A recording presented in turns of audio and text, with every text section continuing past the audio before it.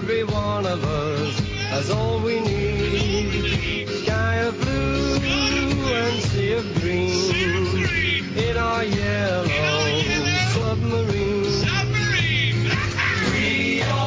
Hello there. You are listening to the Quarter to Three Games podcast, a very special edition this week. I am Tom Chick, and I am here with my colleague and sometime opponent, Bruce. How do you pronounce your last name? Bruce Jerk, is it? Well, then you pronounced my name correctly.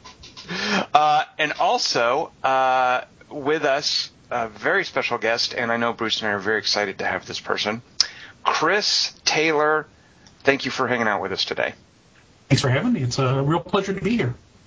Now, a lot of folks know you as like a guy who did some great Interplay games. You're involved with like Fallout, Starfleet Command, that sort of thing. Today, me and Bruce couldn't care less about any of that stuff, Chris.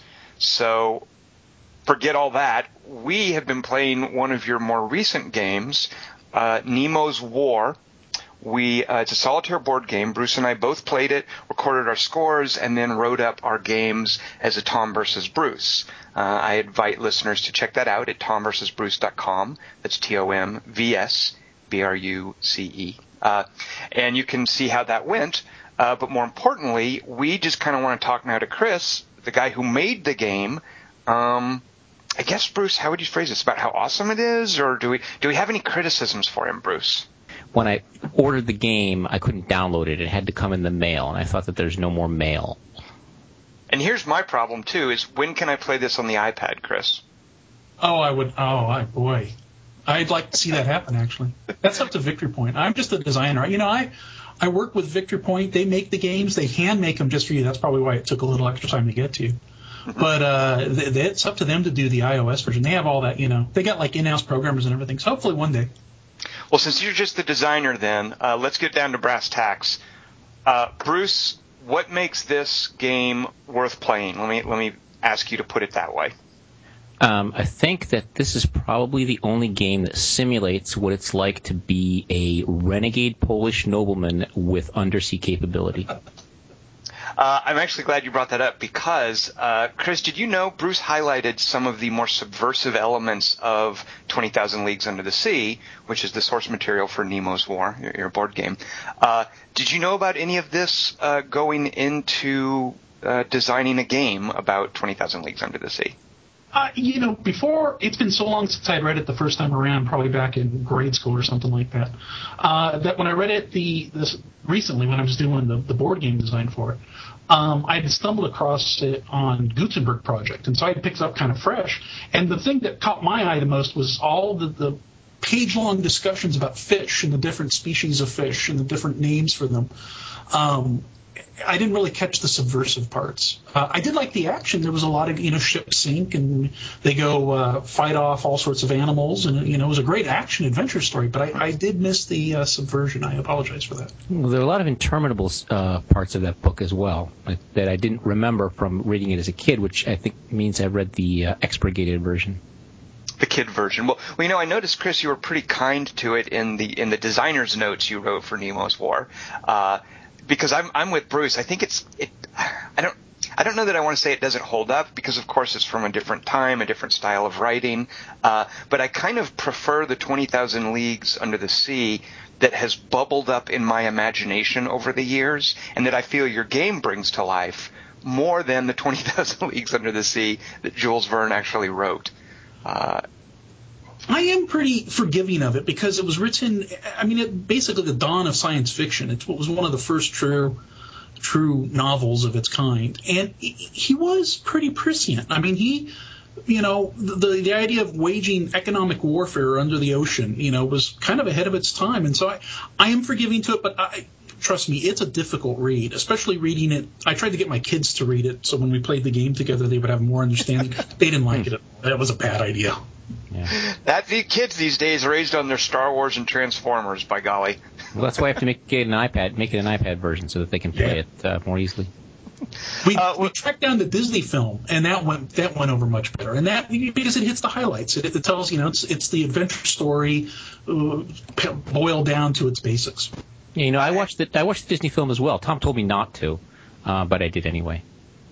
Well, the cool thing about the Disney film is so much of it is 50s Disney-fied stuff, but man, I love the look of it. Like, I love the look of the interior of the submarine, certainly the submarine itself, even sort of the cheesy special effects. There's so much, like, affection to the world of Jules Verne in that movie, even if there is crazy clunky stuff like a musical number with a seal and a ukulele or whatever. There's more than one musical number. Don't remind me. Yeah. I didn't actually watch it till after I'd completed the design for the game because I didn't want to be influenced by the movie. I wanted to be influenced by the book. But it does have the absolute best-looking Nautilus I think has ever been presented. That's a truly spectacularly looking submarine. Yeah, it is. It's fantastic because unfortunately the scale is all wrong, right? I mean, they have this giant undersea, craft, but when you look at it, especially in like relation to the ship, it's all wrong. But that's technology at the time. I chalk that up to the budget. Now, Chris, why do we know so much about what the Nautilus looks like? Were there illustrations in Jules Verne's original novel? It seems like there's a very or was it just a matter of him doing a good job of explaining it in the book, in the text? There were illustrations that were available. They came out with the original novel. Okay. You can, if you find on, I think the Gutenberg Project, one of the versions has those illustrations in it.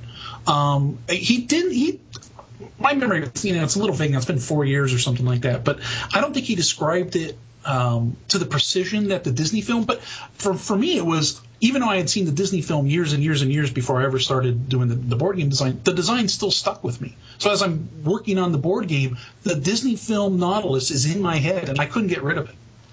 Well, it certainly shows that, like, I love just the adorable little counter. I know that I think a fellow named Tim Allen did the graphics for you, but I love the adorable little Nautilus counter. Like, if I were to mount somewhere a piece from this game for display, it would be that little Nautilus counter. Because it can't look as elongated as I think the Nautilus is supposed to be. It's kind of a cute little stumpy Nautilus, so it'll fit on the square chit. Yeah, and it's a good looking. That's definitely the best looking of the ship pieces and stuff like that. With the Victory Point, 4 years ago we didn't have the in-house artist, and we kind of clobbed that together. It looked pretty good at the time. It's lost some of its luster, and so if we get around to doing the second edition or the Gold Banner edition, I'm sure it'll have all new art. Mm-hmm. Now, have you seen Tracy Baker's redesign that he did? I did. I was using that as one of my computer desktop backgrounds for a while because I think it's spectacular. It's nice graphic design. Yeah. Have you seen, before we talk more about Nemo's War, Chris, have you seen any other representations of 20,000 Leagues Under the Sea or Captain Nemo in specific that you liked? There was a really bad TV movie that came out in the 1970s that I've got like a vague childhood memory of. But I tried tracking it down recently, and it's really bad. It was horrible. Is that with Michael Caine? I'm sorry? Is that with Michael Caine? No. That was like a later version. That was like an 80s or something like that. This one was like a 70s. It was supposed to be a pilot for a new, Captain Nemo Under the Water adventure TV series, and it really stunk. It was horrible. It was, he's like. They find Nemo in the Nautilus. He's in suspended animation. They bring him into the 70s. It's nuclear-powered submarine, and it was horrible. Really bad. There was an anime, some Japanese anime that was had a nice-looking Nautilus as well. But, they're supposedly doing a new movie, Disney is, and I'd really like to see what they do with it, because I think it is, at its heart, it's a great adventure story, and I think if you did it with modern production values, it could be pretty neat up on the screen. So hopefully we'll see it. Isn't that, if I'm not mistaken, isn't that Brad Pitt's production company? Like, isn't his name somehow attached to a 20,000 Leagues Under the Sea update? I think so, in the Ned Land. I think he's supposed to play Ned Land or something like that. That's real. I haven't heard news about it recently, but that does seem very familiar. I think you're right. So there have been various goofy representations of Nemo. I don't want to color your response, but there have been various representations of Nemo from like James Mason's Proper Englishman, in the League of Extraordinary Gentlemen movie. I think he's just a sort of a taciturn fellow with a turban. That's one way of describing. Yeah, can you describe for us, Chris Taylor, your own personal conception? Like if you were to visualize or cinematically realize Captain Nemo, does anything come to mind for you? Like is there maybe someone you would cast, or what does he look like? What have other people gotten wrong and right, do you feel? I would, oh boy. If I could cast any actor, there was that guy who played James Bond, I forget his name, Sean Connery, yeah. He would be perfect. He did his role in Hunt for Red October, actually pretty Nemo-esque, because he had that. Oh yeah, very good, of course. Kind of drive in him. He needed to see this through, regardless of any of the consequences. And to me, that's a defining characteristic of Nemo, is that he is really the most driven person in the story. More than anyone else, he is so passionate about what he's doing and what the causes that he believes in. He kind of, at times, kind of loses himself into that and becomes just about the mission and less about the man. When was Moby Dick written? Does Nemo predate Ahab? Or vice versa? I think Moby Dick was earlier, because Moby Dick was based on a true story where a sperm whale attacked the ship and sunk it, and there was, the whalers had survived in this boat, and they came back, and years later someone novelized it effectively. But I think that happened in like 1850s, where Nemo, 20,000 Leagues is like 1880, something like that, right? I think it's. Is it that late? You might be right.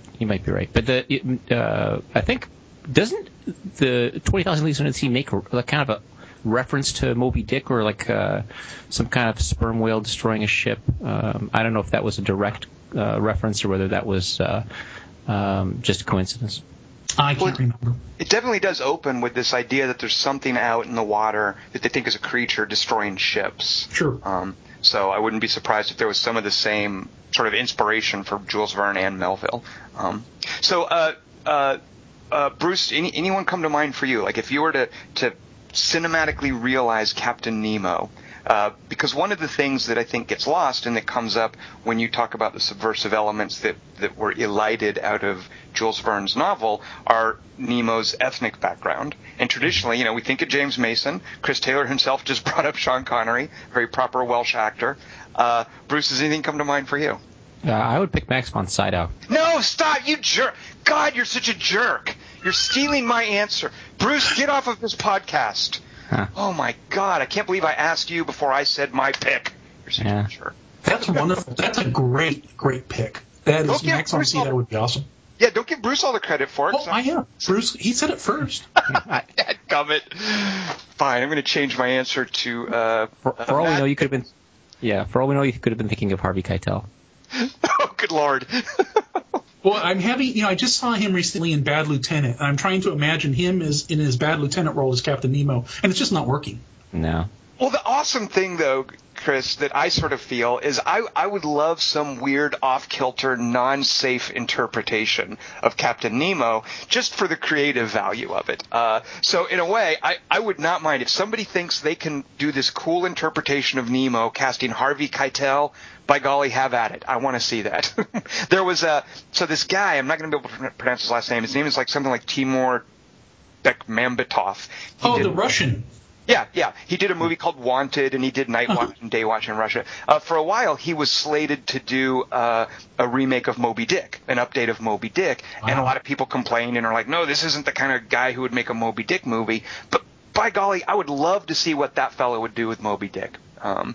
So by that token, Bruce, yeah, sure. Bring on a Harvey Keitel Nemo. I'm all for that. Okay. Especially now that you stole my answer. God, that's so annoying. Yeah. I guess I win that just like I won the game. So here we go, Chris. Bruce thinks he won the game, but I want to ask you about something. Okay. I think Bruce screwed up your game by somehow messing up. So we both wrote accounts of our respective solitaire games. In Bruce's game, he claims to have run out of ships to place in the ocean spaces. And what I am thinking is that he did not realize a rule that when you sink a ship, if you're doing an attack action for Nemo, and you then go on to sink a second ship in that attack action, you get +1 notoriety, which will automatically move the notoriety track up enough if you somehow deplete the initial box of ships to where the first level of notoriety reinforcements come into play. So, as the game designer, do you think it could ever happen that first bit of ships could be depleted? Did Bruce play wrong, I guess is what I'm asking. I've seen it get close in the games that I've done personally, and it's probably theoretically possible that the way the ships are added is one of those things I'd like to clean up for second edition. I guess it's possible, but highly unlikely. I should say it that way. So there you go. If the unlikely never happened, then it would be the impossible. Well, let's talk about some of your design choices. I specifically, you mentioned from the get-go, it was designed to be a solitaire game because you wanted to capture this idea of Nemo alone against the world. Not alone because he has his other resources, but just Nemo and the Nautilus, his crew, the three characters from the book against the rest of the world. As a solitaire game, one of the things that I really like about it is this sense of both the notoriety track, the oceans filling up with enemy ships. There's a loss condition where if ever every space is covered with an enemy ship, it's an imperialist victory. And I don't think you lose the game, but you just lose a lot of points off of your score. So tell me a bit about this idea of creating a solitary game and how you went about ratcheting up the tension, keeping the pressure on the player, and making it seem like, hey, everybody's out to get me, feeling hunted, I guess. Well, yeah, when I was reading the book, I was trying to envision how it would work as a two-player game, and I was having a lot of difficulty. So I'm going to say that I took the easier path by making it a solitaire game. I couldn't find a good series of actions for the opponent player to do that would keep them involved in the game. And making it solitaire, I was able to make it the player versus the system. And then putting the system, you're right, I have a lot of different I like to call them pressures, just things to keep the pressure on, just things to keep the player, having to move around the world and clean things up and having hopefully more. You should feel as you're playing the game that there's more things that you want to do than you have time or actions to accomplish. Because then you're under that pressure and you have to make quick decisions or decisions that are, maybe if I do this, I'll be able to do that, but I won't be able to do this thing. And that, I think, is more interesting than just roll a bunch of dice. Mm-hmm. Mm-hmm. So, Chris, do you have – this is the question that I have for you about the system, because you just mentioned, playing against the system. But I think there are different kinds of systems. And your system, I'm talking just the game mechanics. It's very much based on just the die rolls, and you can, you make decisions, and there's a very prominent luck factor there. Mm-hmm. Whereas other systems where I think you can sort of stack things in your favor, and you sort of learn the optimal way to play through different parts of the game. For example, the Lord of the Rings board game, the original Reiner Knizia's initial one comes to mind, where you're going to have the same encounters every time, and you know that you're going to go into each encounter needing X, Y, or Z, and you sort of eventually get where you get to play the game in a certain way, and it kind of always plays that way.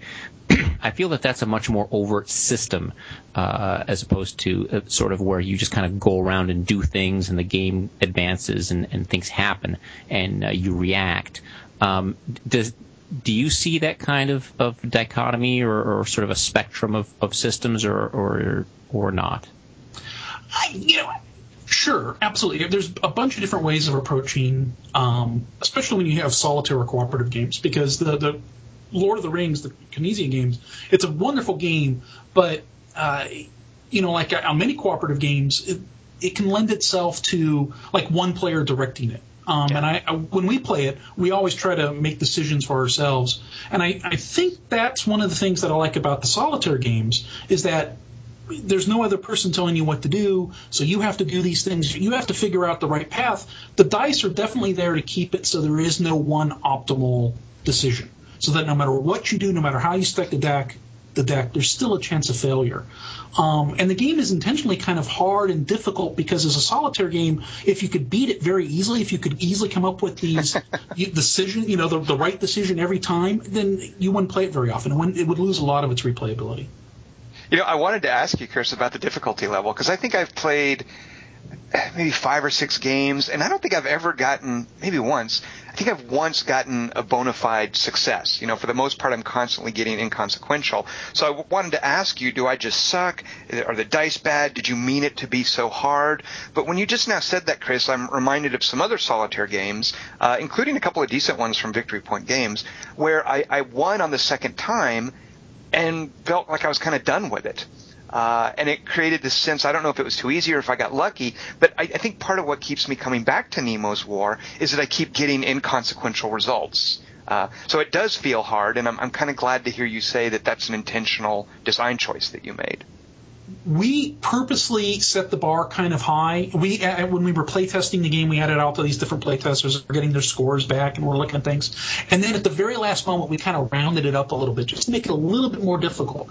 And that was intentional because our thoughts were we could always, if we made the game too easy, you'd feel like you've accomplished it, you've beat it, you set it aside. If we make the game intentionally a little bit on the difficult side to get those good scores, then you'll keep going back and trying it again. We may, I'm looking back, one of the things, again, I kind of talk about the second edition a little bit. One of the things I'd like to clean up is the scoring system. And one is to make sure that it is possible, because I'm not sure right now if it's even possible to get a triumphant success. I've never personally gotten one myself. I usually get middle of the road at best, but then again, I'm a very bad. So basically the game, you need to nerf the systems. Looking at it after having released it and it being out there for so while, I think it's a little too difficult to get the really good victories. And that needs to be tweaked a little bit. It just makes them memorable. Sure. Oh, boy, I'll say that. Well, but I got to say, though, Bruce, I mean, even my failures have been incredibly memorable. And, some of the moments in our game, like, for instance, and I want to talk about how the systems lead to a lot of replay value, but part of the replay value, too, is just the randomness of the cards and the dice, the face-down ships, the treasures. But when Bruce and I were playing, and I'd never had this before, I had this amazingly unlikely, and therefore impossible, run where for like 15 weeks I didn't draw an event card. And that, that's one of the really important game clocks. And I love the way that you model the game clock by stacking the deck with a warning, that hollow explosion card, to let you know that the Maelstrom card, the big dramatic finale, is on the way. But, for the first time I played a game, I knew that was never going to come into play because this string of crazy rolls meant I wasn't drawing adventure cards. So that deck was still kind of full for me. But in addition to the inherent randomness adding replay, I want to call out 2 systems that I think add a replay value above and beyond just the randomness of, hey, what's going to happen this time? One of the systems is the tension between when you sink a ship, scoring it for victory points, or applying it to salvage for those upgrades. Those both figured very prominently in the plays that Bruce and I wrote up. Tell me a little bit about that system, because I think that adds some great replay value with a kind of an almost tech tree that you can climb. Yeah, well, that was the adding the salvage for upgrading your ship. That came a little later. That wasn't in the very original design, but it was apparent that we wanted the player to have more decisions about how. More decisions that he can make to improve his game, to change kind of his style of game, to augment the motivation system, which came in later too. And we actually ran out of counters, and so reusing the ship counters as the salvage was just to, eke every little bit of utility out of what limited counters we had. It was, it was intentional, but it was like accidentally intentional. It was, how do we solve this problem? Oh, solve this problem this way, it'll work in the final version. And the outcome of that is, I'm like, okay, well, this time I want to play and get the periscope, or, next time I want to make sure to get that additional armor because I was having trouble with warships. I just love how that feels different each time you play and tweaks the rules. The fact that you're having problems with warships, though, that's something that's not going to be fixed necessarily in the next game, because the ships may not come out the same way, right? So you can't really react. That's one of the consequences of having a lot of luck in the system is that you can only tweak your strategy so much, because the reason you maybe have had a problem with warships is the same reason that you didn't get a lot of events. You just rolled bad dice. Right. Well, I will say though, Bruce. Oh, go ahead, Chris. Oh, I was going to say that's absolutely true. I mean, part of the game is asking you at times to react to what's happening, depending upon what cards come up, what ships come up, what oceans are filling up, because you've got that dice roll at the beginning of every turn determining how the oceans are filling up, and you may not be able to control that, so you have to react to it. And it was kind of that part of that push-pull mechanism where I want the player to feel threats from all these different sides. So he has to, using his limited resources, make the best possible decision. And that's a very tactical decision. It's hard to hold an overwhelming strategy when you do that. So that's why we give the player an out when it comes to changing his motivation. Because what you do really determines what victory points you get and how you get them. It was very important that the player at least be able to react at some point during the game and flop what direction he was going for victory points. Yeah, I feel like that's kind of like you're sort of in a way, I mean, you're Nemo, but you're also sort of kind of like Professor Aronnax, because you really do go for a ride on the Nautilus. I mean, you don't have control of what's going on, and sort of, Nemo's kind of taking you through things. You just have to react, and I feel like rather than creating a strategy for the next game, you're really kind of tweaking your strategy for the current game, and you have to. Which is what's great about the upgrades. You can sort of tweak the way things are going, and if a lot of warships came up, then not next game, but this game you need to get the upgrade. If you look like you're getting a lot of treasures and have depleted the oceans and haven't got a lot of victory points otherwise, then you go ahead and get that arcane library. So it's an in-game kind of reactivity that is rewarded. But what I also like about it, though, Bruce, is as you play the game and learn the systems better and the components, you see an expected progression. And I want to give an example with the upgrades. So one of the ways that the calendar and the notoriety track fold in ships into the mix is they start adding more warships. Mm-hmm. The stack of reinforcements becomes more dangerous as it goes on.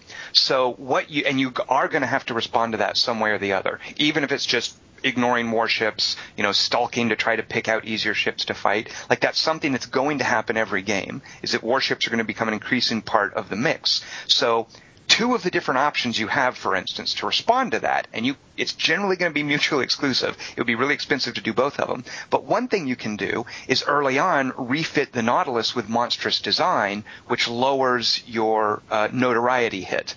Mm-hmm. The idea being, and I love sort of puzzling out and parsing what fiction Chris is getting at with his design, but it seems like the idea is monstrous design is making the Nautilus look more like a creature and less like a ship that can be hunted, I guess. But so that's one way, is you can try to manage notoriety there, or you can go straight to the additional armor to protect against being attacked by the warships. So it's sort of like, you're right, Bruce, there's a lot of luck, but one thing you know is that warships will be hunting you. So if this game, maybe I went for monstrous design to try to mitigate that and get away from them and reduce them from coming out, maybe next time I'm like, well, screw that, I'm just going to take them head on with additional armor. So I love that bit. Now, Chris, you've also alluded a couple of times to the motive system, which you said was also added later in the game. I would have to say that is, I'll put this on the table. I think that is my single favorite thing about Nemo's War. Yeah, I second that. Okay, once again, Bruce stealing my answers. Oh, so annoying. Well, Bruce, why would it be your favorite? What makes it special to you? So I like the fact that it gives you the ability to mitigate. It sort of takes the luck a little bit out of it, because no matter what position you're in, at that point in the game, you're able to sort of make another assessment and say, okay, this really hasn't gone that well for me. Sinking these ships, I haven't really encountered a lot of ships that I've sunk, or I haven't been able to get them. So I'm just going to go for science, and that therefore I'm not penalized for that. So that's one thing. But the other thing that I really like about it is the fact that in your trade-off is that you don't get that unless you risk Nemo. right? So it's a nice little story where you get to you get to sort of play, role play Nemo a little bit and decide why he's engaging on this crusade, but then also you have a reward that also mitigates a little bit of the loss of Nemo, and it ties in thematically, I think, for him kind of becoming a little unstable. But I like that it's a mechanism that only triggers if you've been knocked back a little bit on Nemo, because if you haven't, then you must be doing so well that you don't really need to stick with what you got stuck with in terms of what your victory points are. And for me, from all of that Bruce that you mentioned mechanically is also partly what I love about it. I love about that you don't really know what the end game is going to be until you've made a little bit of progress into the early game, and you can sort of guess, okay, here's where I want to go. But more to the point, one of the things I love about it, and it's going to sound a little far-fetched, but I want to relate it to one of my favorite games that I've recently played, and that's Crystal Dynamics' reboot of Tomb Raider. It's going to sound a little weird, so bear with me for a second. But in Tomb Raider, the gameplay mechanics are all in service of character development for Lara Croft. She starts out shipwrecked, she's helpless, she's vulnerable, she's frightened, she's hungry. And as gameplay mechanics get folded in, they introduce things like, okay, well, she gets experience points for getting food, that addresses her hunger. As she fights more people, she unlocks on the skill tree these more brutal finishing moves, and that sort of, as she goes up a skill tree, rather than just giving her more points of damage, it gives her more brutal, determined animations with how she dispatches bad guys. Even the gameplay mechanics of the little climbing stuff, it's animated differently early in the game versus later in the game. And early on, a tense scene might be her just walking across a log, but later on in the game, a similar tense scene is her leaping from a burning building onto the wing of a crashed airplane and then swinging from a helicopter and just doing this crazy action movie stuff. So all of this animation and gameplay mechanics goes in the development of Lara Croft from a vulnerable, shipwrecked victim to this action heroine who we all know from the previous games. So similarly, I feel that. Wow. Right. But here's the thing. Similarly, I feel that the gameplay mechanics of how you play Nemo's War, how it's going to score, how well you are going to do, is based on your choices of Nemo's character development. Like you mentioned, Bruce, as he gets quote-unquote damaged, and that's not really accurate because it's I think it's called his commitment track. As he's basically more and more pressed by the situation, he gets more effective. Right, and then that's true. And then at a certain point, he then has to decide, and you, the player, kind of as Nemo, what kind of game this is going to be.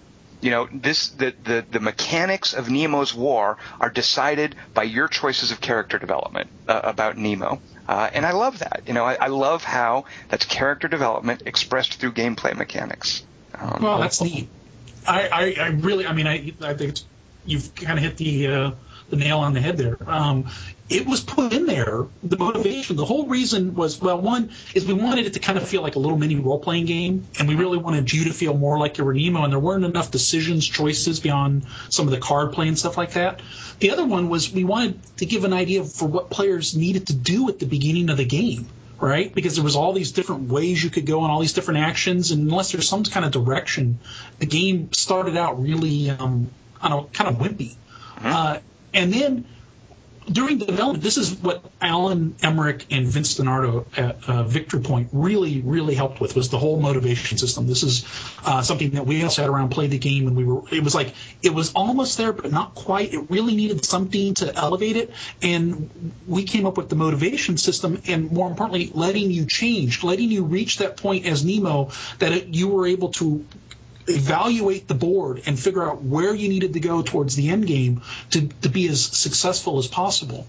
And if that was not originally designed that way, and that was something that only happened because we played the game a lot and noticed, we observed that something was needed at that point. Can either of you think of an analog for that in another game? Like where you play for a while and then mid-game you're deciding, okay, what are the victory conditions going to be now? You know, where the game will unfold completely differently from one through to the other based on a choice you make in game? Maybe Twilight Imperium 3 or something like that.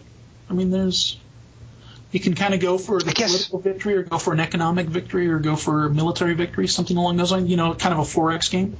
And the goal cards, the way the goal cards in Twilight Imperium unfold over time, you don't know them at first when you first start playing, but as you play, those victory point goals, I think, if I'm not mistaken, don't cards get turned up to determine how you win the game? Yeah. Yeah. All right, that's a good one. That's a good one. Yeah, I'm trying to think of one. I'm sure that there's some war game where you either make a commitment to, I don't know, capture Stalingrad or invade the Caucasus. But I'm drawing a blank. Bruce, not everything's about World War II, Bruce. Yeah, sorry about that. Chris, I want to read something out of the rules to you right here. I'm going to call you out right now. Section 3.4 of the official rulebook for Nemo's War reads, and this is under the setup section, remove the sunk ship and cannon markers. They are only used in the expansion kit. Chris Taylor, where is my expansion kit? We'll have to send them. No, a little funny note about those markers is when we were designing the game, we ended up with 2 extra round counters. Uh-huh. And Alan Emmerich, being the guy he is, he hates blank counters. He said, put something on there. So I went, okay, well, we got this. We'll just throw that on there. What does it do? I don't know yet. If we ever do an expansion kit, we'll make up something. But at the time we printed the game originally, we had no idea what those little counters would do. You know, Chris, if there's one thing I hate worse than blank counters, it's when a company ends up in that situation and they just put the company logo on a counter. Like, why are you doing that? Am I going to punch this out and keep it? Why are you? Some of them use them for like proof of. In the old days, they used to use them for proof of purchase. For a game, you could get some for that. Yeah. But I mean, it's funny. I just want to add a little side note about that, which is that in the old days, it's just, I think it's a little bit of a sort of. It shows how the board game industry has grown up a little bit. And I remember in the old days they did that. Avalon Hill did that with bring this up again. Turning Point Stalingrad, which is a game about World War II, and they basically had a bunch of blank counters. They had several counter sheets, and they had a bunch of blank counters that they weren't going to use, and so they said, well, let's print these counters for the expansion set, but they of course didn't have the ability to print the rules and all the other stuff that they needed, which they ended up printing in the general, and everybody got so angry. They're like, oh, this is just a scam. This is a way to make people buy the general and just a rip off. Why didn't you just put it in the game? And of course, not realizing that if they could put the components in the game, but put in make a bigger rule book and everything would cost more money, and so the game would cost more money. But I think now that's just cool that there's just the extra stuff, and there's this kind of expansion kit that magically just doesn't exist, and nobody really is too upset about it. I am. What's the matter? I'm upset. I want to use those sunk ship and cannon markers. You could write your own expansion set before they even get a chance to. I am not a game designer. There are many things that I can do, but what Chris Taylor does, I cannot do. So, as a player, I just got like a Combat Commander expansion, and they had like a full half sheet of counters that were blank, and it blew my mind. I was struggling to figure out why they couldn't, cut the counter sheet in half or put something there. It was really annoying. It bugged me. I have some game, I wish I could remember, there's some card game, it might be an LCG that I have, that comes with blank cards, and the instructions, they say, write your own card. No, I'm not going to do that. I'm not going to write my own cards. Chris, briefly, let's talk about the awesome epilogue matrix that you have in there. So there are 4 victory conditions, and I think 4 commitment choices, and then there are I think 5 victory levels. So you've got these 20 little snippets of text that explain what happens to Captain Nemo. That must have been kind of fun to write, yeah? Those were completely fun to write. That was actually something that I knew from the very beginning was going to be in the game, and I spent a lot of time playing with that and trying to capture the Jules Verne voice and making them so that these little snippets felt like they fit in with the whole 20,000 Leagues world. It was a lot of fun. Do you have a favorite? I thought someone was going to ask me that. I just pulled out my sheet just to look at them again. I know Bruce's favorite. I don't have a favorite. That's like asking me, because these are all little bits of writing, except for the anti-imperialism success, which is the historical setting. These are all things that I had a chance to tweak and make up. So you can't ask me to name a favorite. All right, then I'm going to ask Bruce. Bruce, what is your favorite victory condition? That would require me to actually get the sheet out and read them. And so that's completely unfair.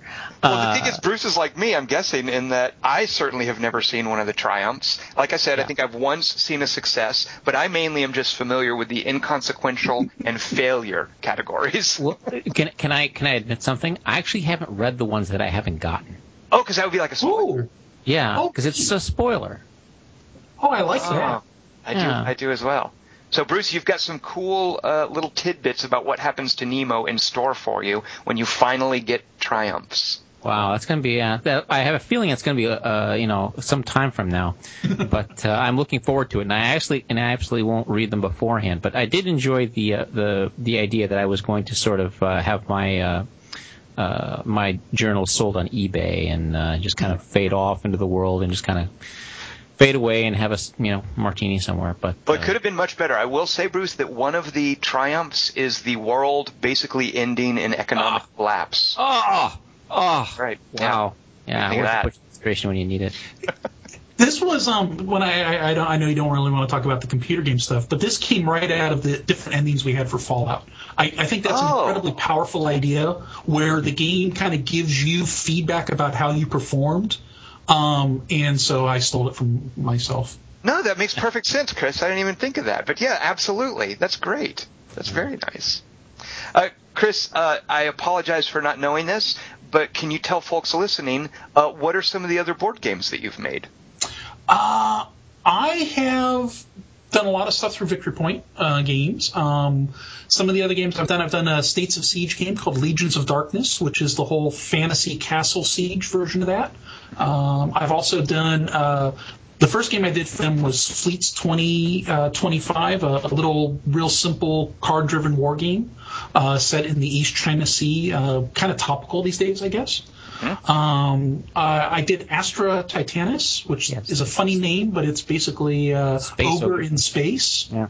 And that's probably the game that I'm, besides Nemo's War, which Nemo's War was so accidental, the way it came together and the way it turned out, and the way people have responded to it really kind of, is very satisfying. But Astra Titanus is my second favorite game out of the whole bunch, and that one is just because the idea of one ship versus many ships is appealing, the asymmetric warfare to it, the fact that it's a solitaire game that uses cards to kind of drive the big, bad, nasty spacecraft towards you. A lot of the little mechanics in the game I'm really proud of. I think it tells a neat little story. And those three are available through Victory Point Games? Yes, they are. Yes, they are. Good to know. Okay, good. So I presume you are then into board gaming in general? Yes, very much so. I have been for a very long time. I've been going to game conventions since the mid-'80s. I've been running role-playing games and playing board games since the days of Melee and Wizard and Ogre. And I think board gaming is such a good pastime it's just very enjoyable, and it's something to do with friends. It's very social. Far more social than watching TV or something like that. So I'd rather board game any day of the week than sit at home. I've had a regular sort of LAN gathering at my house every week for, well over 10 years. And a strange thing has happened in the last 2-3 years. We increasingly play more board games than computer games. I mean, I love the social value of playing a LAN game and then afterwards decompressing and everybody talking about it. But we find ourselves gravitating more and more to sitting around the table and playing things with each other rather than at the LAN with our backs to each other, virtually together. So as someone who has been with the scene for pretty much the whole run of it, Chris, what do you feel about the state of board gaming today? Well, I think the biggest thing that's happened recently is the advent of Kickstarter, because we're seeing a lot of games that a typical publisher may not pick up or may not bring to market, but now because of Kickstarter, you're seeing a lot more titles. You're seeing a lot more new entries from different small publishers coming into it, and some games are being, incredibly well received. Zombicide, for example, which I kickstarted myself, and I really enjoy the game. I think it's a wonderful game, but they just raised $2.5 million doing a board game, and it just kind of blows me away. But I think now, it's better than it's been. Days of Wonder, Fantasy Flight, those anything from those two publishers, I pick up the vast majority of their games, and I really enjoy them. It's a really good time to be playing board games. Do you have like a regular group? Do you just have every now and then invite folks over? You mentioned you've got kids. Do you press your kids into service? Oh, all of the above. I get together every Saturday here at Interplay with some friends of mine who are longtime friends, ex-Inter players themselves. Some of them still work in the industry, the video games industry, and we get together and play board games every Saturday. We go out to dinner and come over here and play until 2 a.m. in the morning. It's wonderful. I belong to a local game club, and we get together once a month and we play at the Duck Club, the Orange County Board Gamers Association. We do the conventions 3, 4, 5 times a year, and then of course I have my family. And when we go over to the in-laws' house for holidays, we bring board games. That's what we do. I play with my kids. They've been playing hardcore board games since they were 6, 7, 8 years old.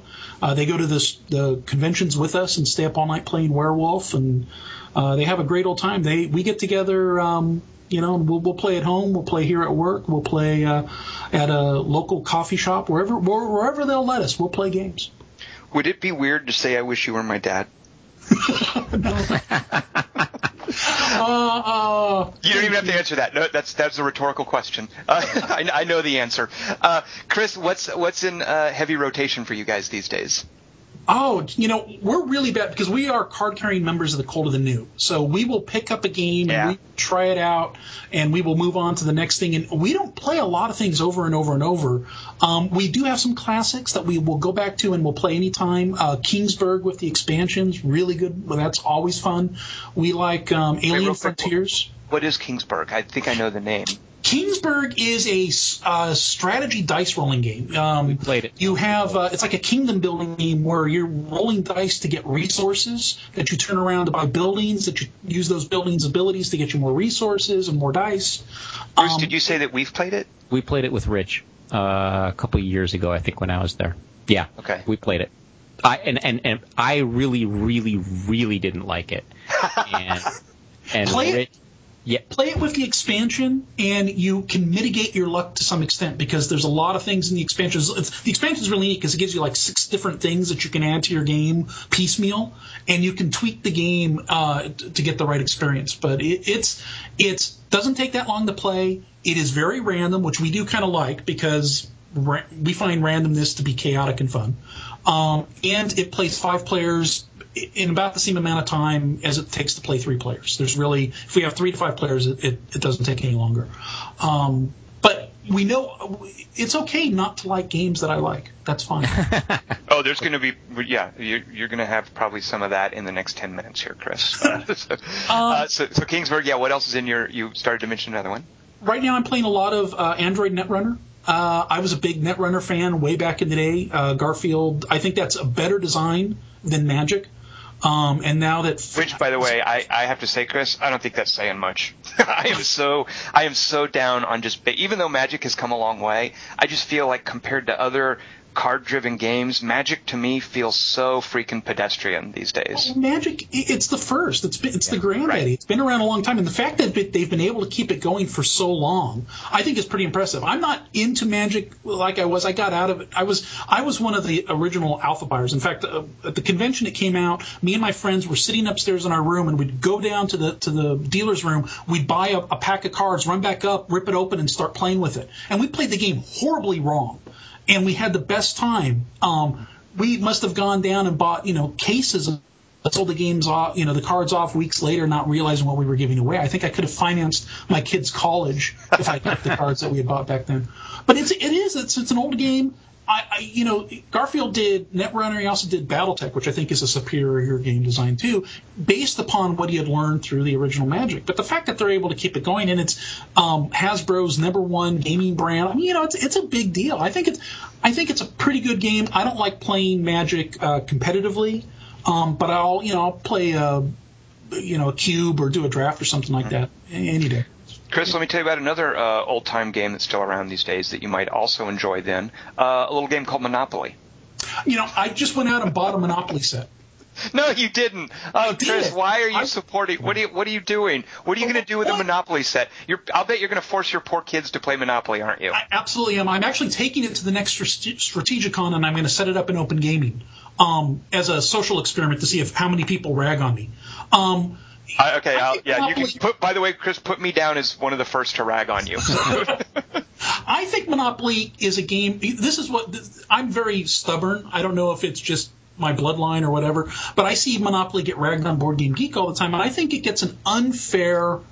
It just gets an unfair reputation. I think it's not the world's best game. It's not even the world's okay game, but it's a better game than people make it out to be, especially obviously if you play it by the rules as written and don't add in all the house rules and stuff. Right. It's relatively quick, and I think it's important to history in terms of game design in the United States and around the world. There wouldn't be games like today without games like Monopoly, and I don't think we should, as gamers, put our noses down. If people are having a fun time with it, then hey, more power to them.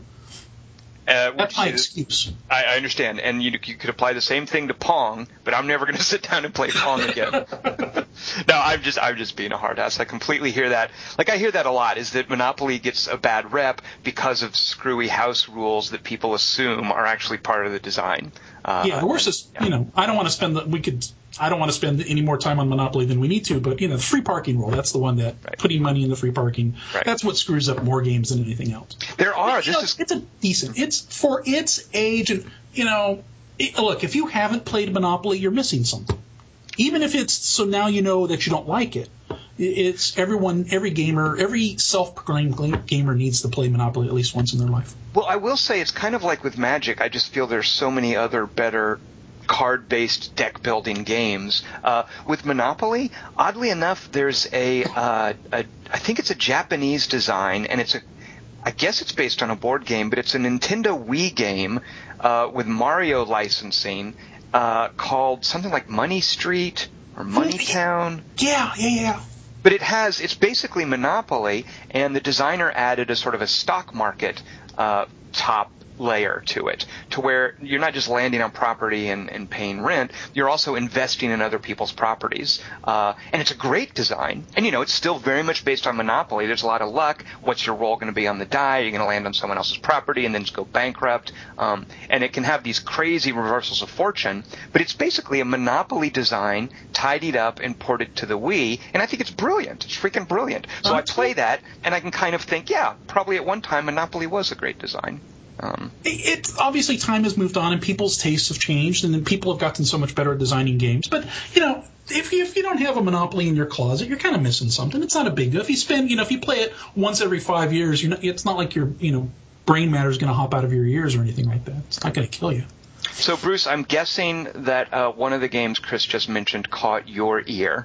Did anything stand out for you that he just mentioned? Monopoly.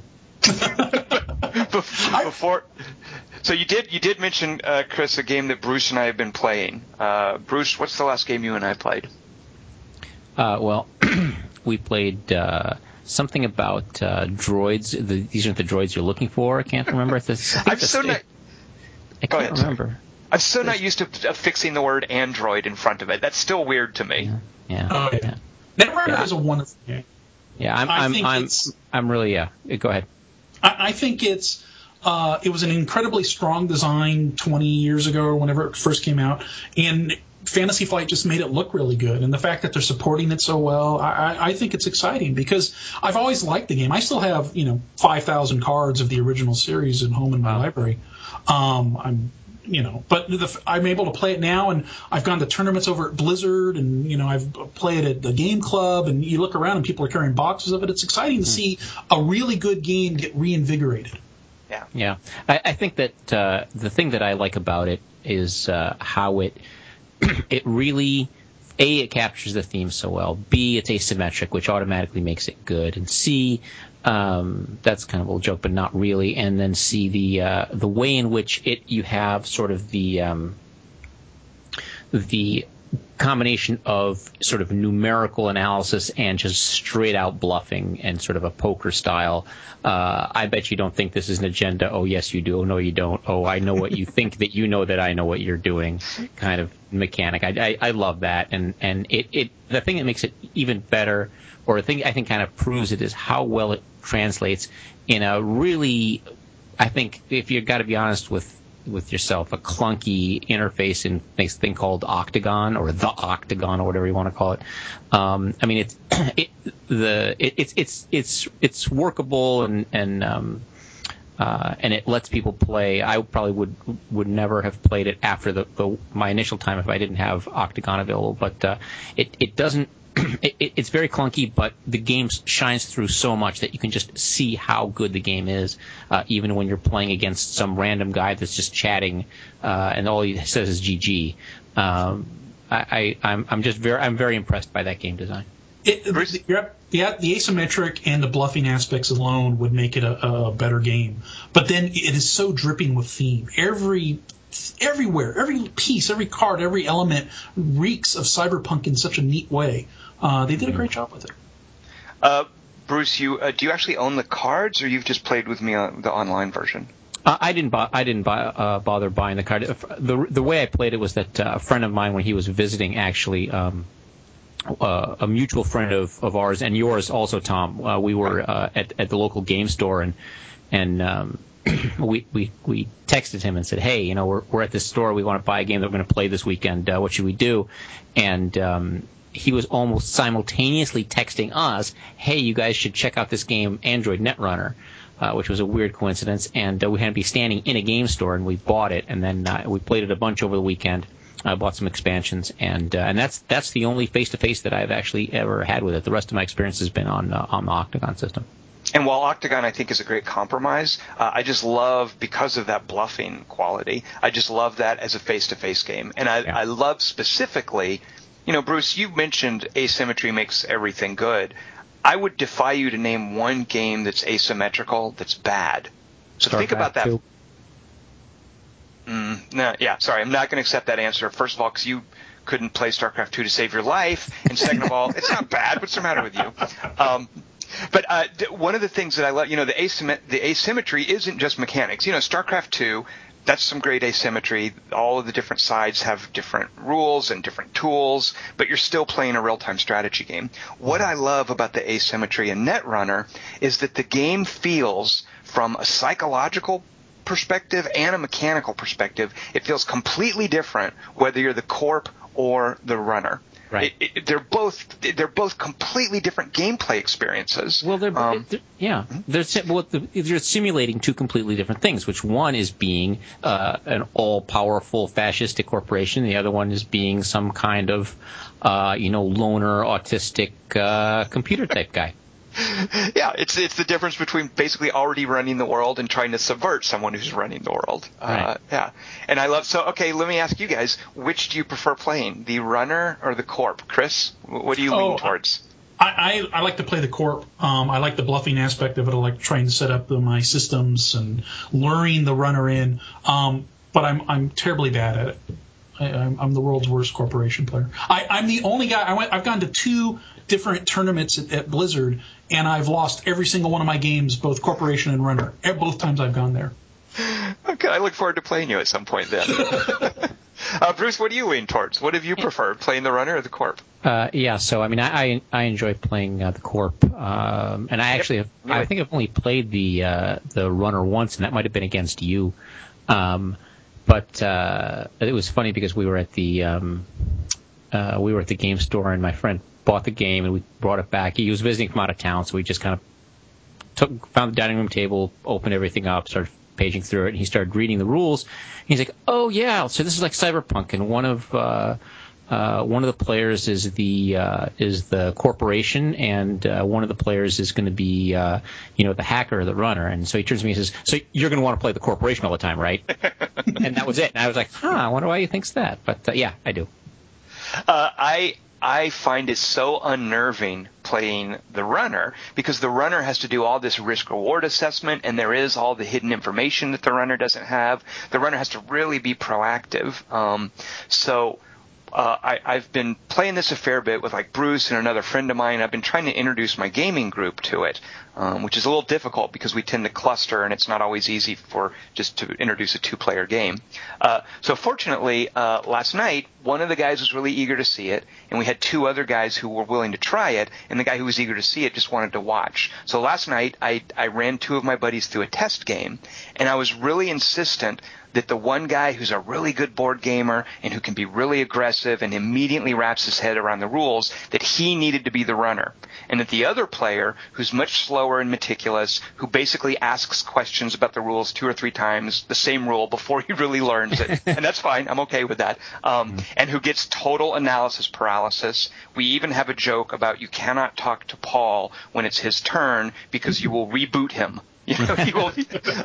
So I was very adamant that Paul, my sort of more meticulous friend, needed to be the corporation, and that Kyle, my really sharp friend who just wraps his head around a board game and will constantly win games the first times he plays them, that he needed to be the runner. And they didn't want to do it that way. They wanted to do it the other way. So I was terrified that it was just going to be a disaster, and that neither of them was going to appreciate it. But to the game's credit, I think they both really took to it anyway. And I just love how it's a completely different sensation based on which one you're playing. Chris, do you have a favorite runner and corp yet? No, I've just moved beyond playing with the basic decks, and I've got all the little expansions. I'm building my own decks, so I'm trying them all out, and I'm losing with all of them. So they're all equally good in my view. Well, and to be fair, like I don't know that it's fair to say that you're bad at Netrunner, because. And I'm a little surprised that this doesn't bother you, Bruce. There is so much luck involved, because the whole point of the game is for the runner to ferret out these agenda cards in the corp's deck. And the corp really cannot ever guarantee 100% that an agenda is protected. So a lot of it is the runner just almost literally fishing and getting lucky. And Bruce, so that doesn't bother you? No, I mean, why? You think that I don't like luck in games? Is that what you're implying? Yes. I bet the only game you would ever want to play is like Tigris and Euphrates, which doesn't have dice. Reiner Knizia Tigris and Euphrates doesn't have luck? Oh, yeah, you're right. It has no luck except for drawing the tiles out of the bag, which is like one of the biggest mechanics in the whole game. And if you don't get what you need, you're screwed, and you have very little control over that. But what you meant to say, Tom, was that I only like games like Puerto Rico, which are full of analysis paralysis because every move can be kind of predicted, except even then you have the plantations which you draw. But those don't have as much effect. But no, I mean, why do you think that I don't like luck in games? That's a very strange idea. I'm not sure where you got that. I mean, my current favorite digital game of all time is Battle of the Bulge by Shenandoah Studio, and that game has a ton of luck. I mean, you could make one attack.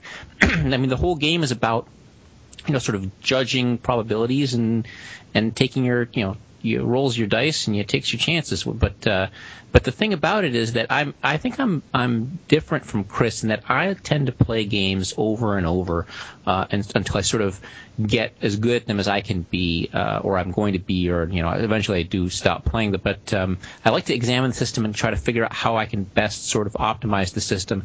But I also do appreciate games which have luck, which I'll use Battle of the Bulge as the example. You play that game over and over, and you see certain patterns, and sometimes, a certain attack works out, and sometimes it's a spectacular failure, even though you expected, that it was an easy attack, and then you have to deal with the consequences. And so, I sort of see luck as something that's eventually you're going to see all sides of the luck spectrum, and the outcomes you get and how you deal with them are the things that I like. And so in Netrunner, I mean, yes, you have, as a corp, you're never going to be able to completely protect your agendas, because there's always going to be, there's going to be R&D, and there's going to be all your servers, and you're just going to have your hand, headquarters. There's always going to be a card in there somewhere, and sure, the runner's going to be fishing, as you put it. But in some games, the corp will get a bunch of agendas stolen out of R&D before they can really do anything about it, or they just get lucky draws. And in some games they won't. Some games the runner won't be able to get that strategy to work. But in general, because probabilities are what they are, playing good probability-based strategies is generally going to work out. So, and I like the variability. I love the fact that in a game like Netrunner, that somebody who doesn't know the game perfectly has a chance of winning, or at least can do well occasionally by just getting some good luck. I think that in a non-competitive game that can keep things interesting for people who aren't super skilled at it. Bruce, you just offered an impassioned defense of the game Yahtzee, so you and I are now going to play Yahtzee. Ready? Okay, perfect. Next time versus. My wife really likes Yahtzee Free for All. By the way, if you're going to play Yahtzee Free for All. What is that? It sounds awful. What is that? It is a 5-player game of Yahtzee, but you get to mitigate the luck by going for certain different types of. You've got a bunch of cards in front of you. You can claim them if you get the right rolls, and it's more interactive because you have a chance of stealing other people's cards, and there's more decision making. So it's a better version of Yahtzee. Did I mention that I wish you were my dad? Did I mention that earlier? Oh my God, that's so creepy. Growing up with terrible board games, I just wished I'd had someone to save me from that. So let's see. Have you guys heard of a game called, and I'm not even sure if this is how you say the name, this has been popular with our group lately, Cyclades? Cyclades? Is that how you say it? Man, I'm the absolute last person you want to ask about pronouncing things. So, but you do know the game, like you do know. It's the one where you're kind of auctioning for gods, and you've got all its dudes on a map. Yeah, it's wonderful. That's a great game. And the gods, the gods are basically they're almost like offices in Puerto Rico. It's what you can do this turn, and only you can do it. So it's bidding on actions, basically. And then part of where the theming comes in, and this wild variability, is there's a deck of cards, and it's a very tiny deck, and it'll cycle for mythological monsters, and they tend to break the rules. So you're bidding on what action you're going to be able to do against the other players, but then you've got these little cards that come out that break the rules. And it's a very short game, too, and it's constantly interactive. One of my friends hates it because it tends to end in a sudden victory, which I don't understand what the problem is there. Most victories are sudden. So it's interactive, and it never, if you're playing like a 5-player game, it's never really excluding any of the players. It doesn't have that kind of snowballing dynamic that can be a big problem with 5-player games. A big reason for that is the variable size map, which I think is very clever. Yes. And it's a gorgeous looking game. It has wonderful bits. I like games that tell good stories, and Cyclades tells a wonderful story. Yes, yes. All right, what else has been in your rotation lately, Chris? We've been playing Legends of Andor, which is a cooperative fantasy adventure game. It is more puzzle than it's less of a game and more of a puzzle. And I really enjoy it, but I'm not sure why yet. It's I need to play it a few more times. But it's one of the few games that we've played like 3 or 4 times recently. Usually we'll play a game once, twice, and then move on to something else. Mm-hmm. So it's quite good. What else? Oh, I've been getting as I get a little older and a little bit more cranky, I've been moving into war games, and I've been playing a lot of World at War, Eisenbach Gap, and a lot of Conflict of Heroes and Combat Commander and Upfront and stuff like that. As I'm trying to earn my Grognard medals. Have you seen this iPad game, Battle of the Bulge, that Bruce was talking about? It's beautiful. It is. It's not only is it a good. It's a really good war game, I think, because it's my kind of casual war gamey. But the presentation, I'm just impressed that they put together what I think it's one of the nicest looking, nicest UIs, nicest looking iOS games I've ever seen. It's just so well presented, and it's got so much depth and detail in its background information. Yeah, it's beautiful. It's well worth. It's a little pricey. I think at $10 or something like that, but I think it's well worth it. It's a very, it's amazing that we're sitting here talking, or at least I think that pricey at $10. Yeah, that's what I was thinking. That's that you can't even buy one of the add-ons for Netrunner for $10. But it's just a different, it's a different microcosm, over there in the iOS apps store where everything's 99 cents or it's too damn expensive. Right. But very, very, very good game. And it's nice to see real hex and countery type war games because I think that's going to, benefit everyone to have more variety in what type of games they play. Well, and I feel, too, like there's been such a sea change in design philosophies for non-war games, for board games in general, that I kind of feel like, for me, Battle of the Bulge represents that kind of sea change seeping into wargaming. You can also see there's a computer game called Unity of Command that has a similar approach. But I really like that, you talk about earning your Grognardy stripes. I feel like I don't need to do that now because I can just play things like Unity of Command and Battle of the Bulge and whatever is going to come in the wake of those. That's been really exciting for me. Because I was so dismissive of Battle of the Bulge when I first sat down with it. And Bruce, you remember this. I was sort of giving you guff about how it was like a historical puzzle game or whatever. Yeah. I know. That was fun. I came around for I think once in the history of civilization, Bruce Garrick was right and I was wrong. It was amazing. Chris, how do you feel about co-op board games? I really like co-op board games. They enter our rotation more often, than some, I guess. We play. I'm trying to think the firefighting game. I'm looking at it. Flashpoint. Is a good co-op game. Is that kind of like a pandemic model where you're all basically rushing to contain something? Yeah, and that one has dice. It uses dice to generate flare-ups and fires in the house, and you're running your little firefighters around. I got turned on to that one originally because my parents are both retired firefighters. So the theme brought me into it, and I think it's a really interesting little co-op mechanisms in there, as long as you can deal with the randomness. Those dreaded dice. Bruce, is it real quick? Is it less creepy if I tell Chris Taylor that I wish that his parents were my grandparents? You're way off the creepometer already. There's nothing. That's so cool to have grandparent firefighters. I love that. My stepdad was a 30-year veteran. He was a captain in the Santa Ana Fire Department, and my mom kind of came to it a little later in life. She worked for about 15 years and became an engineer, so she actually drove the truck and stuff like that. And they are very supportive of my gaming habits. They send me for Christmas and the holidays and birthdays and stuff like that, all sorts of game-related, so I can go get my own games and stuff like that. So you've played this Backdraft or whatever that Flashpoint game was? Whatever it was, I forgot the name. But you played this with them, Chris? Absolutely. I got them their own awesome. And they, they think it's a little weird. We go up to their house. They live up in the mountains, so we'll go up there and we're kind of snowed in for the holidays, and we'll bring board games out because that's, what you should do. And they will look at me sometimes. I brought out like Duck Duck Go, this little rubber ducky racing game, and they just stared at me like I was crazy or something. But they were very supportive and they gave it a go. So speaking of staring at Chris Taylor like he's crazy, Bruce, I want to lay out this scenario for you. Okay. Okay. Sure. You live in the same town as Chris Taylor by whatever accident of fate occurs. Calgary, Alberta? No, Chris, where are you? You're down here in Southern California, right? Southern California, Orange County. Okay. So yeah, that's not unreasonable that a fellow like Bruce Garrick would live in Orange County, the hotbed, the only bed of Republicanism in California. Mm-hmm. Bruce Garrick would be down there with his neoconservative buddies.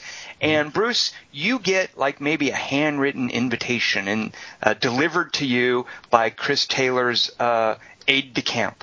Mm-hmm. And the handwritten invitation says, Bruce Garrick, you are cordially invited to a game of Arkham Horror at my house. Mm-hmm. How do you respond? Creepily. So I'd be totally down with playing Arkham Horror as long as we're in cosplay or anything like that. But not that I know what that is. I just read it. I heard about it on the McNeil Air Report. But I know where you're going with this, and I don't really care for the design of Arkham Horror. But I do love the Cthulhu mythos, and I enjoy that kind of social game with a bunch of people who are also into Cthulhu. Otherwise, they wouldn't be playing Arkham Horror because it's not really that good a game design. And just kind of going through, it's a story, right? I mean, it's a story about you draw the cards and you read, the way, Tom, the way you always have us play is that you have us read the text. Everybody who draws, the card is to read the text. Well, not quite, right. Close. The rule in my house, if we were to ever play Arkham Horror, which I don't foresee ever happening again, but the rule here is that someone has to read the text to you. You don't get to. It's not enough that you read the text out loud. The text has to be read to you. I remember that. Yes. Now. Yeah. Yes, so it's like someone delivering a story to you, and it also then involves someone whose turn it isn't. Because in my house, people will sit around and they'll check their frickin' iPhones or whatever when it's somebody else's turn, and I hate games that don't involve people constantly. So, Bruce, if it's your turn and you draw a card, Chris, you have to read Bruce's card to him. So it's that kind of gimmick. That's cool. That's great. But I love Arkham Horror. I wish we could get it to the table more often because I think it's a very thematic game. I think it tells a great story. It's just overly long. It's overly long. And here's my problem, Chris, with Arkham Horror and sort of what I was getting at with talking about co-op gaming. I don't like cooperative gaming that you could just as easily play alone. And you mentioned that, I think, earlier, Chris, when you were talking about, I think it was the Reiner Knizia Lord of the Rings. I feel that any game where, you mentioned one person driving the action, where it could work that way, where my role there is just kind of like where there's no contention or secret information, specifically like a trader mechanic. I just lose interest in just simple, straight-up co-op gaming like that. I just feel like there are better ways we could spend our time gaming, and they often have to involve somebody trying to beat someone else for me. Considering that I've made my children cry, sometimes playing a pure cooperative game, like we'll play the Camelot co-op without the trader. Chris. No, just, hey, this is a family thing. We'll do it sometime. I mean, then we'll absolutely, the trader makes it better, and Battlestar Galactica is probably one of my favorite trader games because it's dripping with theme, and the trader works really well, and I love it. But playing a pure co-op sometimes with the family is just a nice way to relax. But yeah, I really do think that if you have a co-op game that makes it so one person can play the game for everybody, it depends upon the group of people then you play with. I played the Lord of the Rings, the Knizia Lord of the Rings co-op game at a convention once, and we had this person, it was like 3 of my friends and then this one other guy walked up, and the one other guy sat there and the whole game he was poo-pawing every move we made. He was, doing things against the grain so he could be completely selfish and keep himself alive and it was like he wasn't working, and it was a terrible experience, and it was like the worst, and it really depends upon who you play with. And that, so to your point, I absolutely agree with you. If you're trying to involve family or kids or whatever, people who don't normally play board games, I'm totally down with that. But for instance, if you and me and Bruce were to sit down and play a board game, Arkham Horror would be one of the last ones I'd ever want us to play, because I would kind of want to go head to head with you guys. Like, I'd want it to be somehow a contest of wits or whatever, or more specifically, like with Battlestar Galactica, a game about psychology. That's Battlestar Galactica ruined Arkham Horror for me. In that I just have no desire to do that sort of co-op thing unless there's some kind of hidden information or dramatic tension going there against something other than a system. What about games that are one against many? We've been playing a lot of Descent Second Edition, so you have one Overlord character versus all the players, and it's obvious. It's on the table. Wait, Second Edition of what? Of the Lord of the Rings thing? No, Descent, the dungeon game from. Oh yeah. Ooh, I cannot. Yeah, in theory, I love that. Like one against many, I'm okay with that. Well, I say I'm okay with that, but why don't the other players? Do you need multiple players as the many? There, I sort of feel like it's the same thing. I don't know. Maybe I'm just too finicky. Bruce, how are you? Are you okay with one against the many if it's a bunch of us pitted against you? You mean in terms of the multiplayer mechanic, or are we talking about a solitaire trader mechanic? Like the Descent thing. Basically, I'm not familiar with that game, so the handwritten invitation you now get from Chris, instead of inviting you to Arkham Horror, is inviting you to. It's the board gaming equivalent of I guess, DMing maybe, Chris? Is that a good way to put it? It's basically a board game version of Dungeons and Dragons. You have one player who's the overlord. He controls all the monsters. He drives the narrative. He sets up the board. And then you've got the players. Each player is usually playing one or two characters, the elf, the dwarf, the magician, all that good stuff. It's typical fantasy stuff. So it's Magic Realm. But they're all working together against the Overlord, and the Overlord's not unlike D&D, which is a cooperative storytelling experience. Descent, you've got two sides trying to crush each other. And we play a lot of one against many, but we usually, I don't say they lead to bad blood, but I would prefer, I think, times to play trader games, anything, just because you have one person who has to fend off three or four other people, and if the one person wins, like when we played Descent, I'm usually the Overlord, and I usually win, and I feel bad afterwards because I've made three or four people at the table lose, and it seems unequal, Nah. Well, I mean, if you play a 5-player game and you win, you've made 4 people lose. So I'm not sure how that is different, but I'm not. I'm all for. First of all, I'm all for Tom losing, and second of all, any game where that happens is probably a good design. And second of all, I don't really mind. There are a lot of things that go into whether I am going to enjoy a game or not. But one of them generally is not. Whether I feel ganged up on. That's fine as long as the game mechanics allow me to be ganged up. What I don't like is multiplayer games which allow, and there's some war games like this that really don't work unless you play them in a very specific way, like Empires in Arms doesn't work because everybody gangs up on France and there's nothing you can do about it. But games that allow players to gang up on other players and just arbitrarily to sort of thin the herd, and no matter what you do, you can't. There's really no downside for people. Although I guess Diplomacy is kind of that way too, and I do enjoy that game. So, gosh, I don't have a system. I guess I'm just a really logical person. So whatever handwritten invitation you get from Chris, Bruce, you're just going to show up and not balk, and you'll basically try your game for pretty much anything. Yes, balk.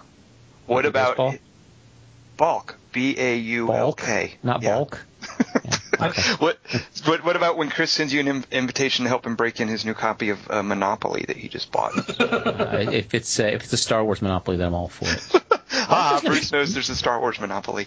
Well, you bring up there the themed games like Risk. I much prefer the themed versions of Risk, like the Star Wars Risk, to the regular Risk, because I think Risk is a pretty good game. It can run a little long, but I've played it so much that I'm kind of tired of it. But the themed versions really, even though it's the same basic game, because it's got that strong theme in it, that's much more fun to play. Yeah. Have you played, I think it's called Risk Black Ops or something, but there's a version of Risk that gives you victory conditions, and when you get a victory condition, you get a little tag, and the first person to get 3 tags wins. So when you're getting tags, the other people start ganging up on you, and they can steal the tags from you. It basically is Risk, but without the drawn-out grind. And we informally call it lightning Risk at my house because it can be over very quickly. Have you tried that, Chris? I have, and I much prefer it to the original version of Risk. I think because it puts in some timers that say the game will only run this long. Right. When I was a kid, I used to play Starfleet Battles for 12 hours a day, or play Car Wars, and play 8 hours and get 4 seconds of actual game time done. And I could deal with that because I was a kid. But as I've gotten older, my attention span is a lot shorter, and I want games that have a beginning, middle, and end, and I can play a couple of them a night with my friends and sit around and socialize and BS afterwards. Yeah. And so games that have built-in timers, I think, are much better than games that could run for endless amounts of time. Let me ask you about 2 classics that I cannot stand and have no desire to ever play again, but they're classics and people love them. Bruce mentioned one of them earlier. How do you currently feel about Puerto Rico? I have a sinful tale to tell of Puerto Rico. I've only played it once, and I didn't really like it then, and I've never gone back to it. So it's been 8 years since I've played it, at least. You've made the right choice. But they did a card version. San Juan. San Juan, and San Juan is wonderful. I enjoy San Juan. I played it a lot on the computer. It was great. Yeah, and I think I would rather play San Juan than Puerto Rico because it's just a quick little card game.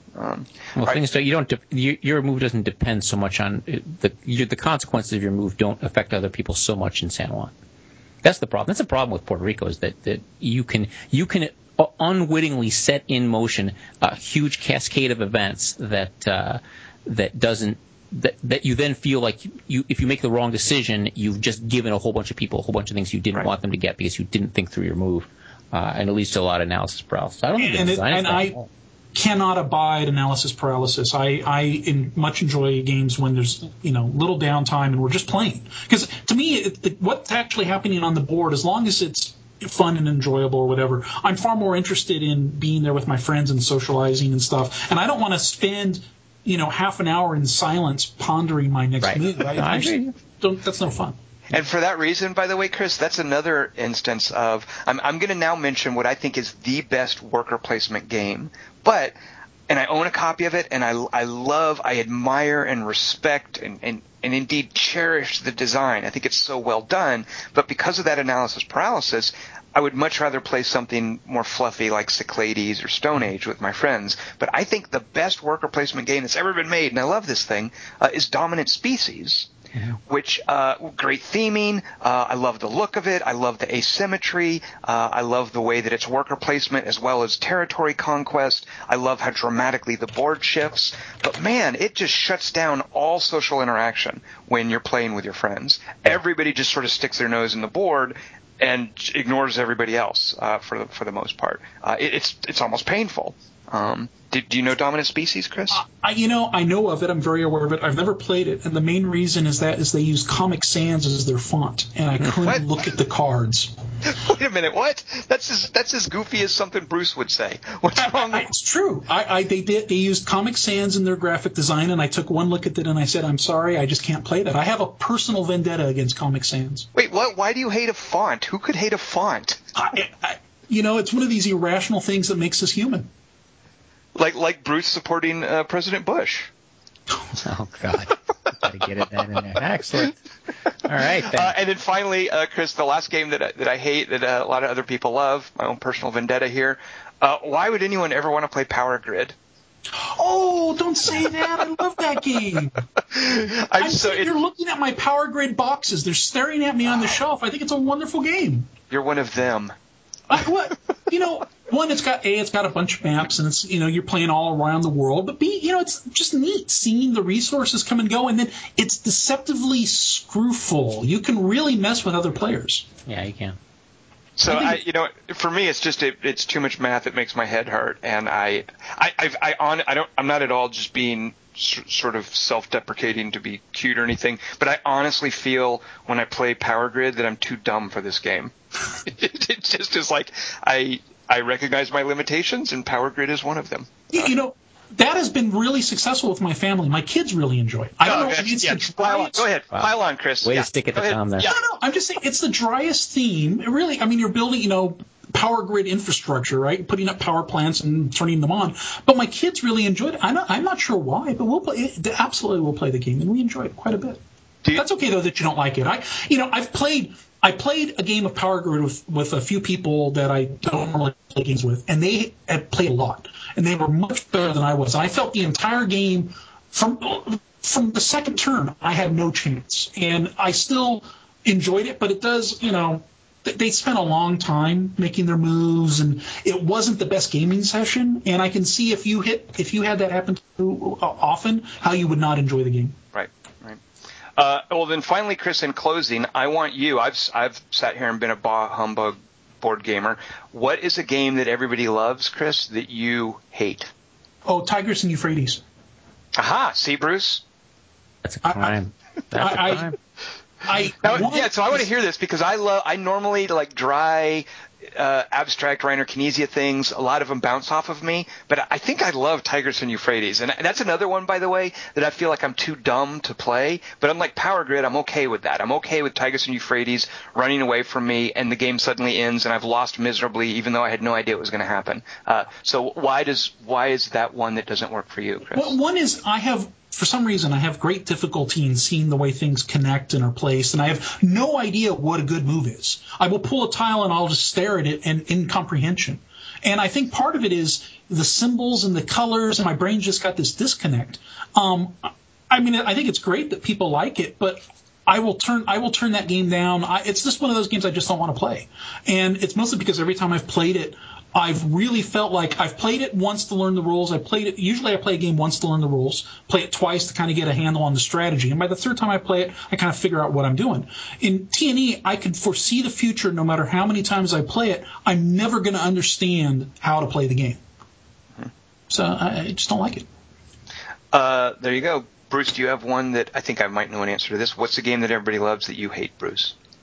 Oh, well, apparently Kingsburg.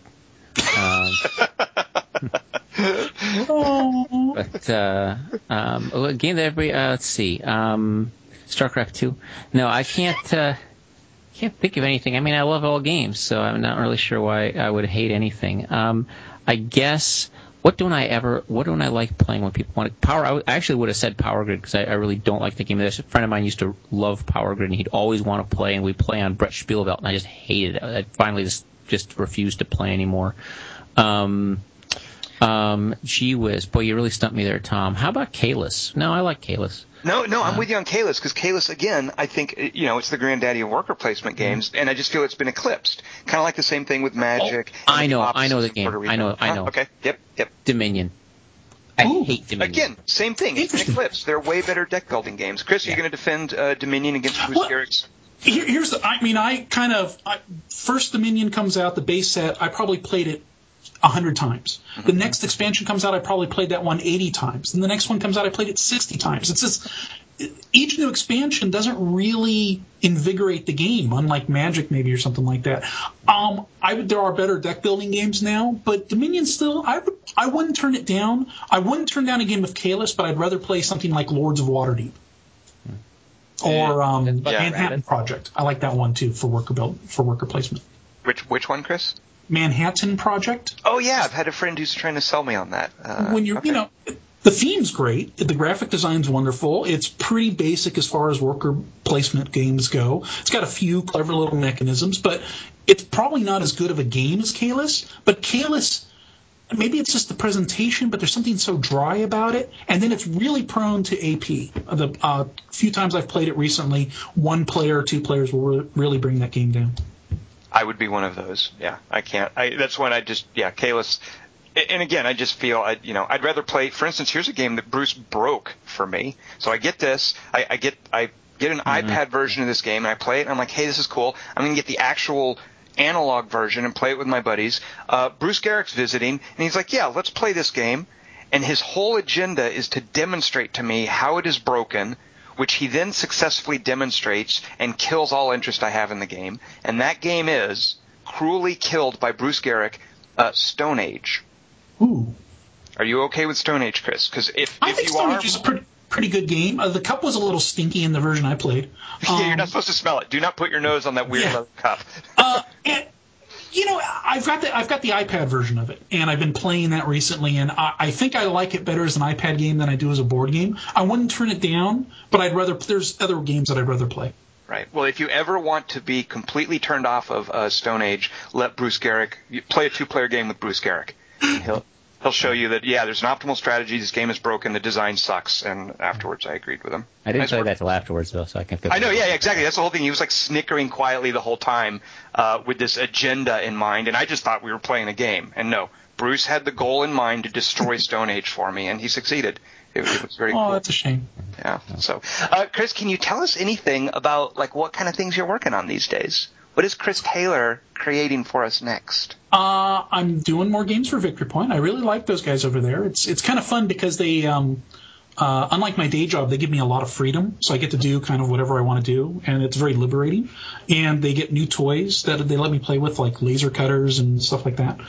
So I'm doing a game called Dinosaurs and Devil Dogs. It's a solitaire game of a fire team of U.S. Marines that get sent back in time, and they have to fight off all sorts of nasty creatures like dinosaurs and Nazis and samurai, and as they move from time portal to time portal. Holy cats! What?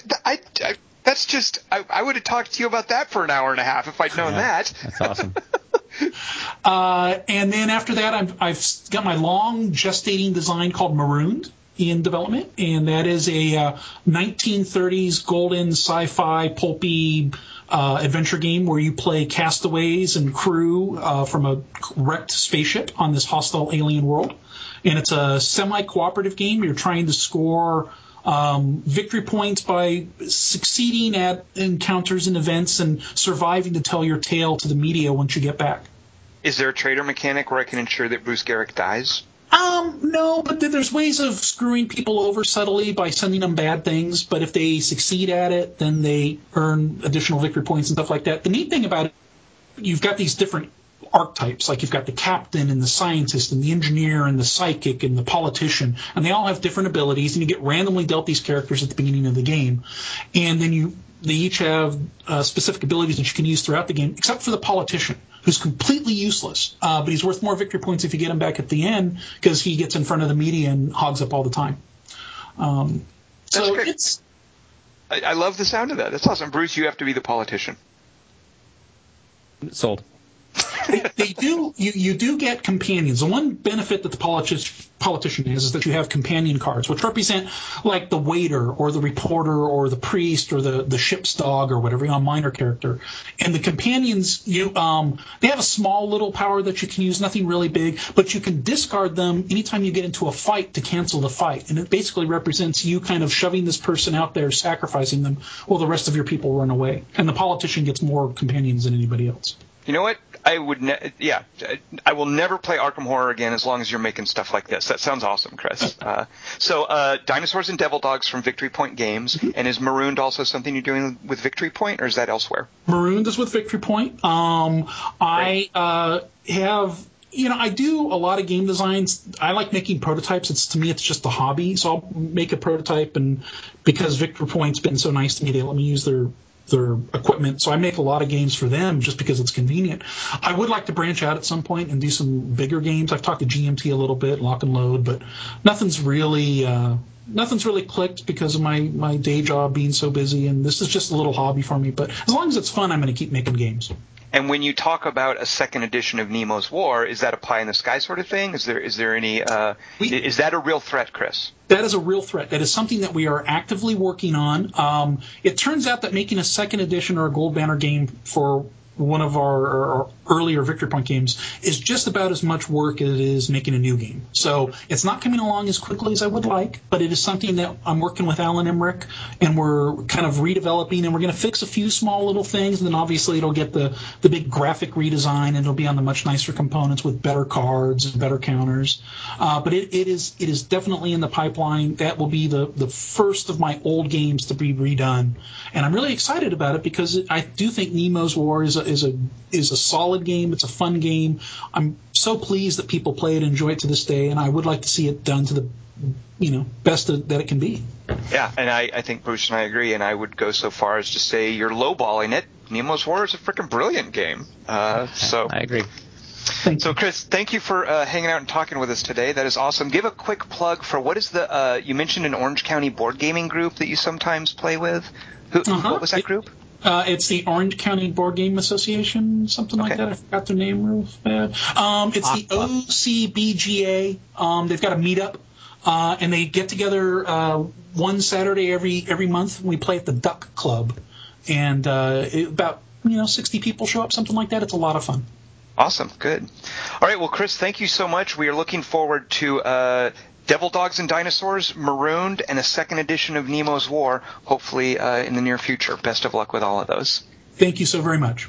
In the town where I was born lived a man who sailed to sea, and he told us of his life in the land of submarines. So we sailed on to the sun till we found the sea of green, and we lived beneath the waves in our